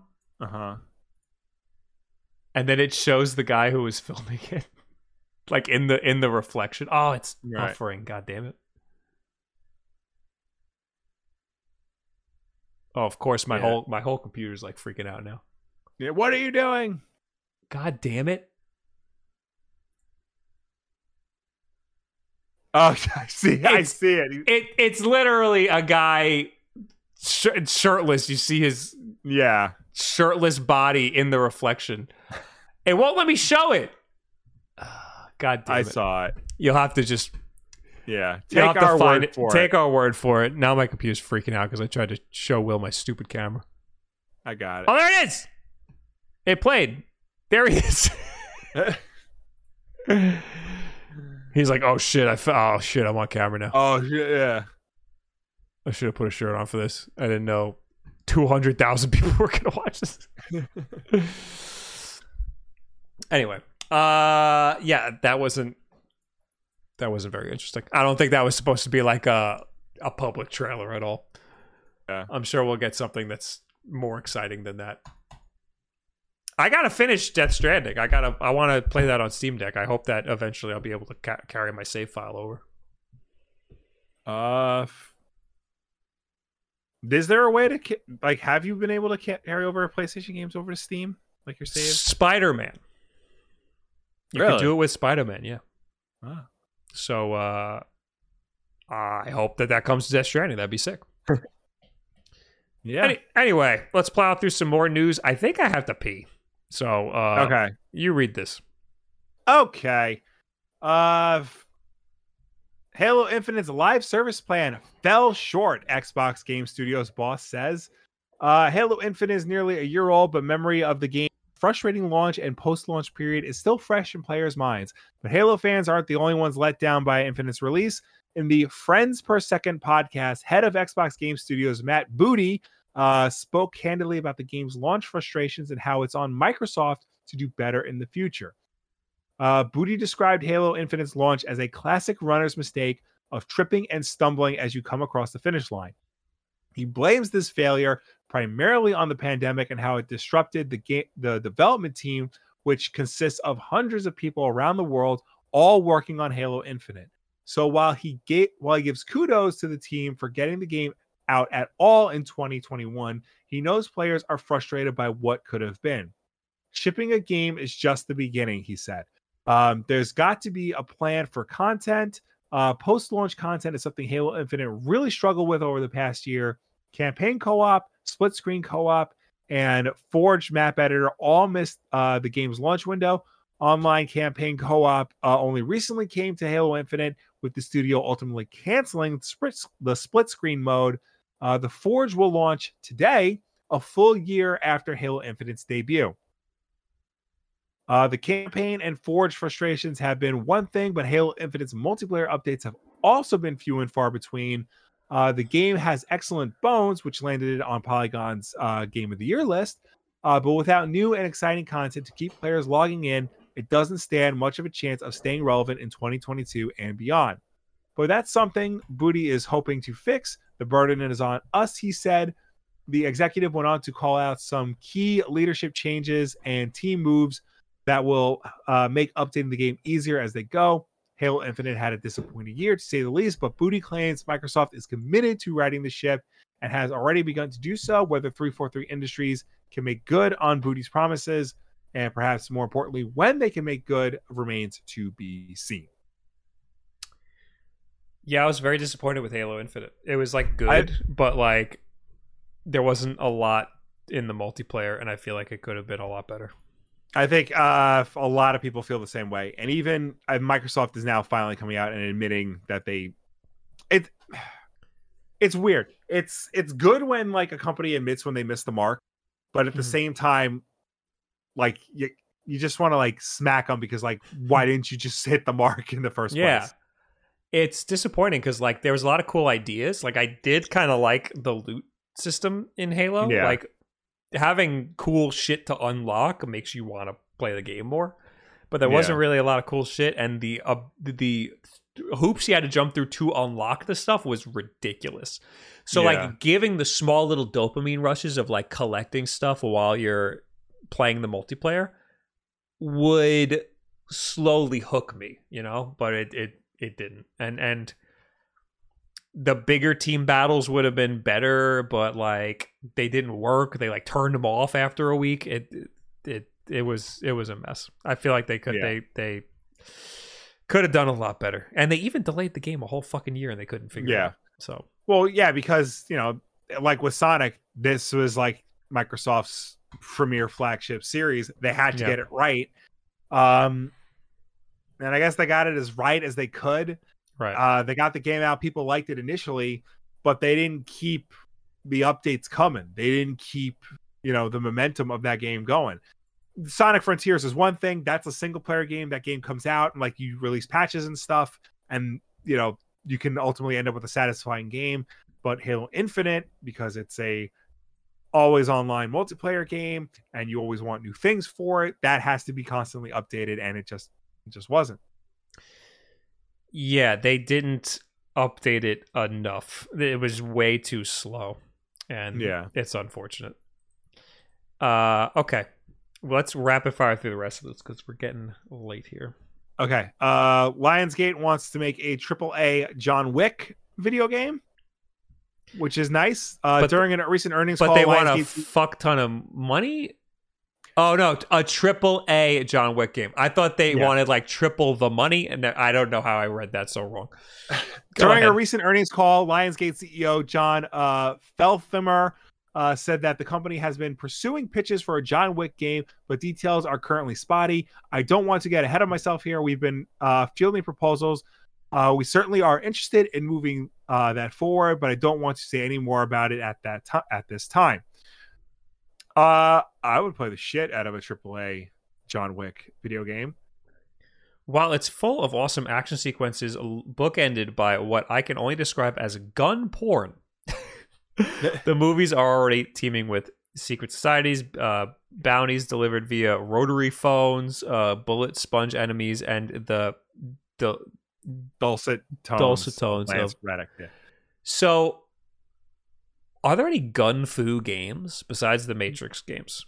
The only one of the closest things I can think of was the beginning of Max Payne 3 when you're in the club scene and like you get into a shootout there. Mm-hmm.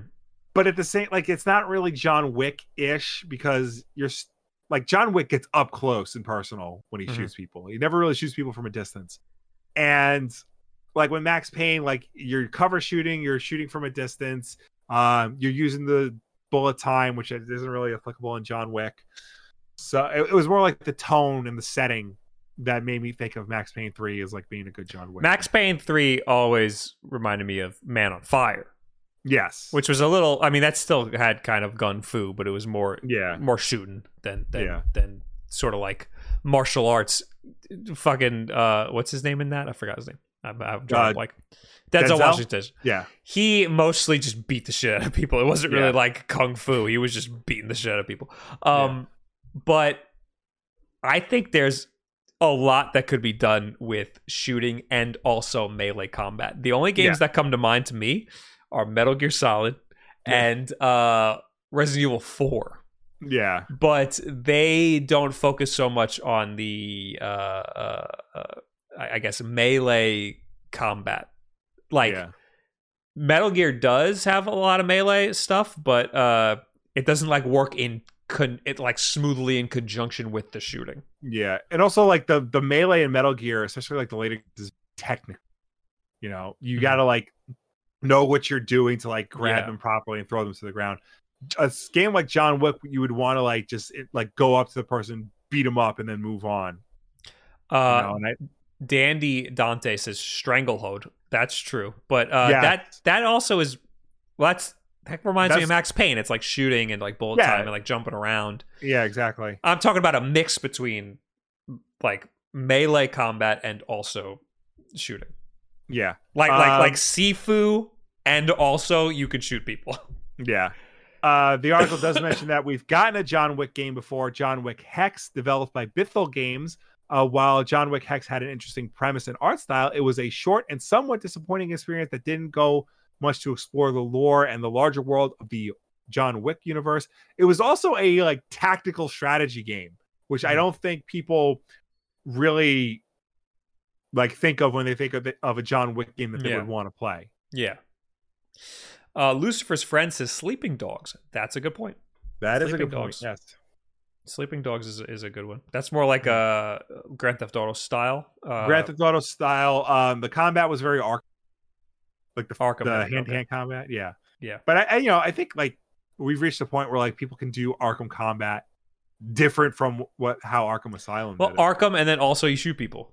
Yeah, and you can do that now in Gotham Knights, but the shooting is like wacky, weird, like rubber bullets. Yeah, and also like he could teleport because he was dead once, but he got over it.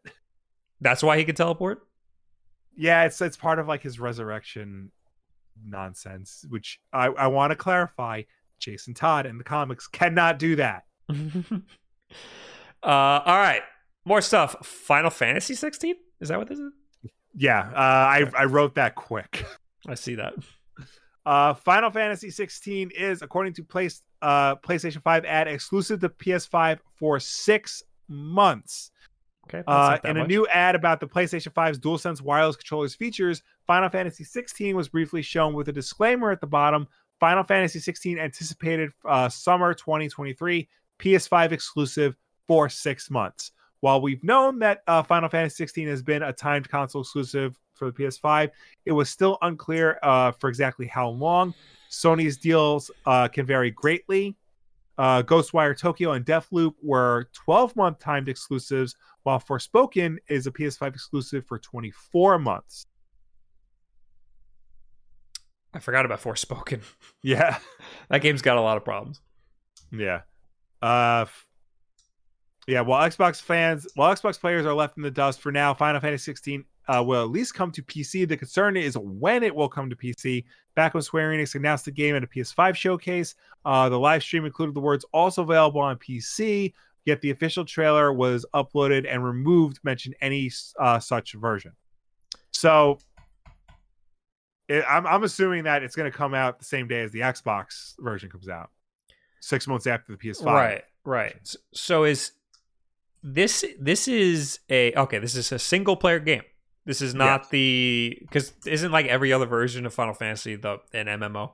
No, there's only 2. There's 11 and 14 are the MMO. Oh, that's it. I thought it was. Yeah.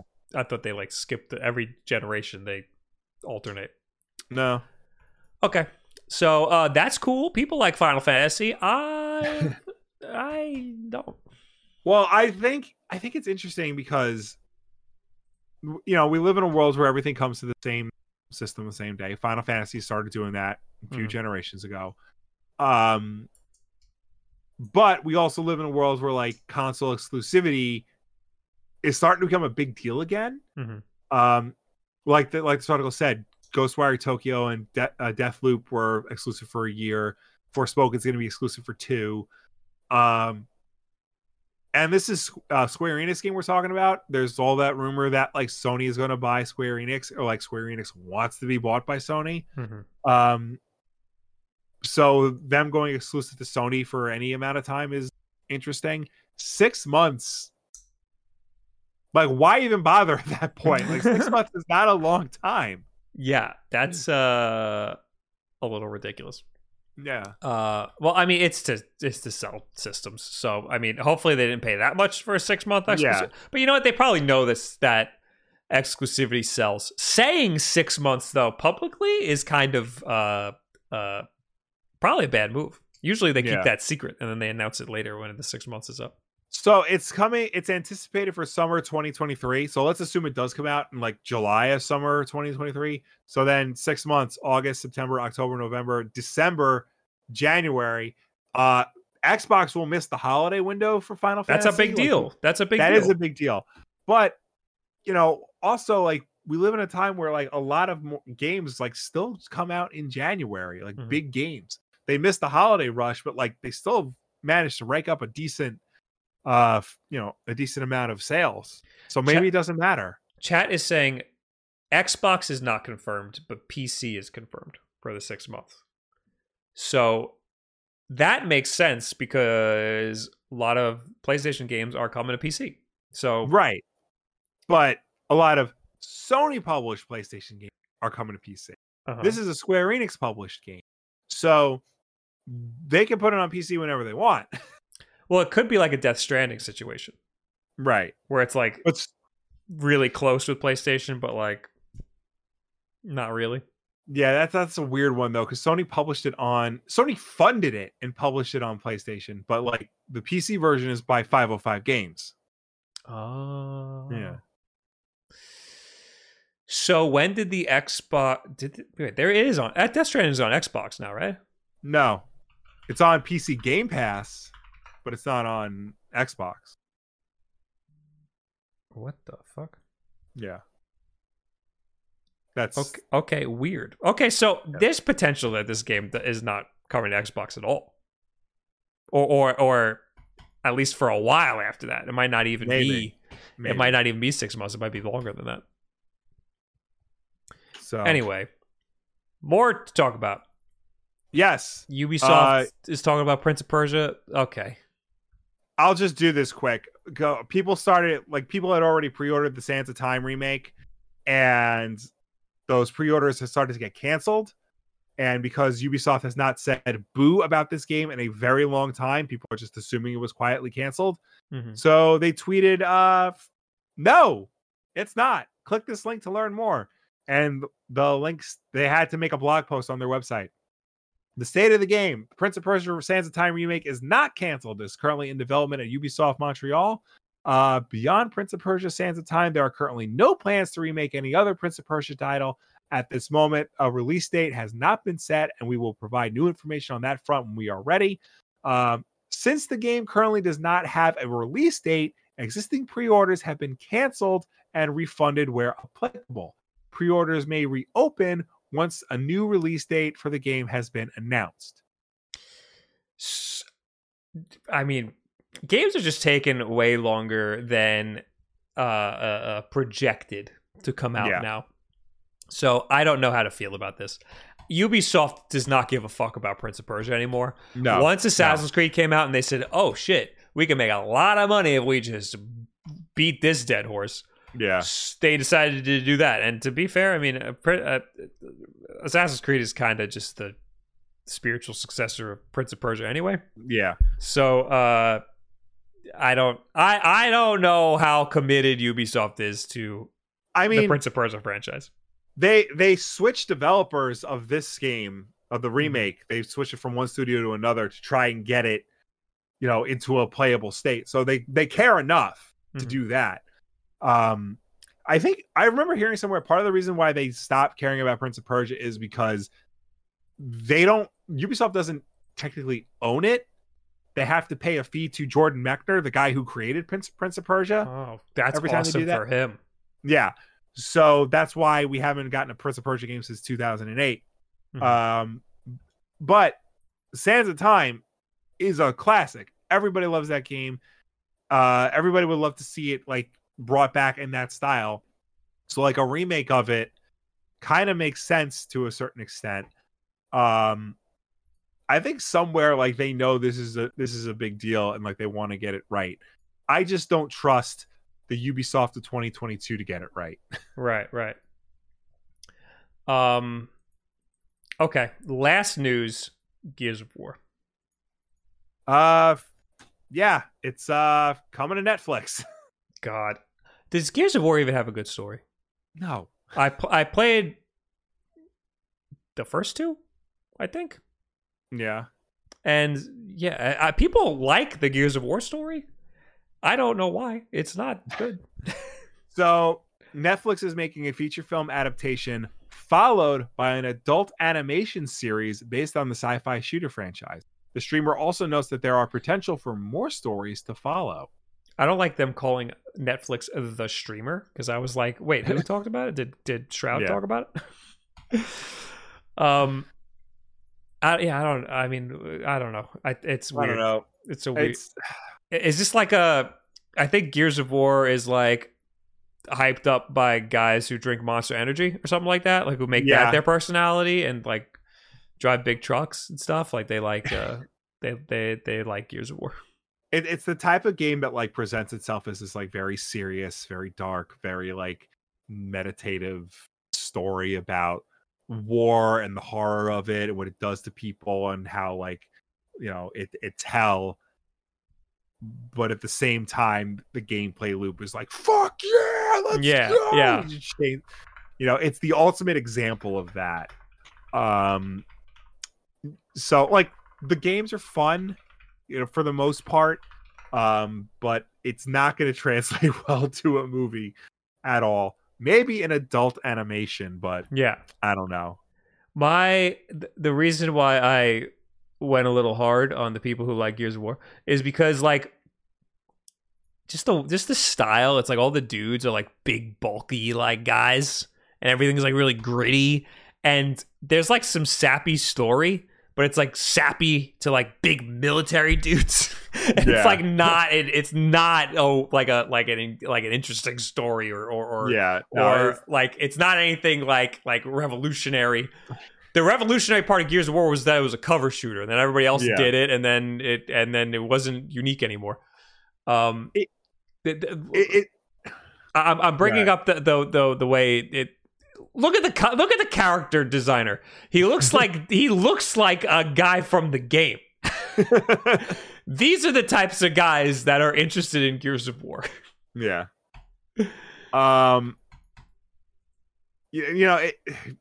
It's got the type of story that gives you just enough context to appreciate what you're doing in the game. Mm-hmm. But it's not the type of story that's gonna like sit with you for years the same way like like a Metal Gear story does, or BioShock, or Braid, or something like that. Yeah, so I think it's very strange for Netflix to be trying to jump on board. I feel like there needs to be somebody high up at Netflix who actually fucking plays games and doesn't just look at numbers and be like, this is a popular franchise, we should try to ruin it. Well, I think you bring up a good point, because Netflix, they've been making a really big push into not just, we talked about like their push into like gaming with the games you can play through the Netflix app, or like they're getting into cloud game streaming soon, but like the properties that they're making, like Castlevania and Cyberpunk and the League of Legends series and The Witcher, like they're looking at video games as the next thing for them to adapt and make streaming shows and movies based on. Mm-hmm. So they're clearly looking at this medium as something they can be a part of. And, I don't know, because Microsoft gave Halo to Paramount Plus, and that show looks like it was filmed in somebody's backyard. But Netflix has more capital than Paramount to make a show out of for streaming. So maybe I don't know. Like, I feel like not that Netflix gets games, but they understand like the relevancy of video games and like the ability the video games have to be adapted in another medium properly. I think that they could do a good job. I don't think that they will do a good job. Well, I think the source material doesn't help. That's what I'm saying. I think that there's like some things you just can't do anything with. Some things it's not worth it. And I think that's nobody's fucking playing Gears for the story. That's ridiculous. Anyway. And yeah, K-Jack, people in the chat are bringing up good points. Cyberpunk Edge Runners. John got the juices. Netflix is doing Horizon. They're doing Assassin's Creed and Gears of War. So they're doing a lot. Yeah. So yeah, there's potential. Again, I think that it's Gears of War. There's not not much you could do with it.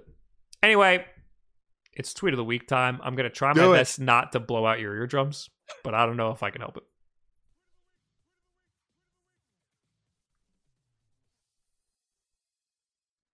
Okay, I think I successfully did not blow out your eardrums. I think I did it.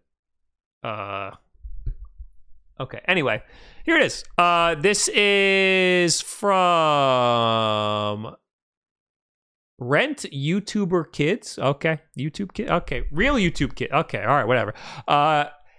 It is motherfuckers who ain't leaving Twitter no matter how bad it gets, and it's Eustace from Courage the Cowardly Dog, and he's sitting in his chair. He says, "No, sir, not getting out of this chair." And behind him is, I think, the end of the world in Evangelion. Yeah, I think that is. Yeah, so I didn't make it that far in Evangelion. I got 20 episodes out of 26, and I just stopped watching. I don't know why. It had no audio? People are saying it had no audio at all. You probably just heard me breathing. Wow. All right, whatever. Too bad. Right. You're not getting it. Yeah. Anyway, we'll talk to you guys really quick. Yes. If you left a comment on last week's Sultan podcast, this is the part of the show we will finally answer you. And then, of course, everyone watching right now, please start leaving your questions and comments. Last week is the episode where I had to take a phone call where I learned that I owed a lot of money to the electric company.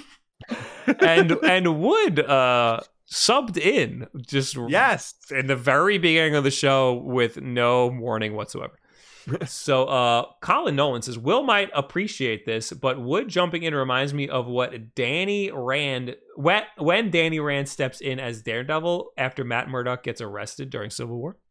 Yes, I remember that. It was a weird time, but Danny Rand took over as Daredevil while Matt Murdock was in jail. I did not. I read Civil War, and I did not know that. Well, because Civil War is one of those comics where like there's the main story, but then there's like 10,000 tie-ins that you have to read if you want to know like the in-between stuff. Yeah, I only read the main stuff. It's all you ever really need to read. Sam says, hearing my comment getting yelled made me jump. LMAO. Don't donate your money to anti-abortion charities. Donate them to me. I want Pokemon Violet. I want Pokemon Violet. Donate to me. Draco Saint Drake Croissant says, hear me out. I have a pitch for the section with Will and Wood. Will it Wood? That's the name of the. I like it. We're gonna use that.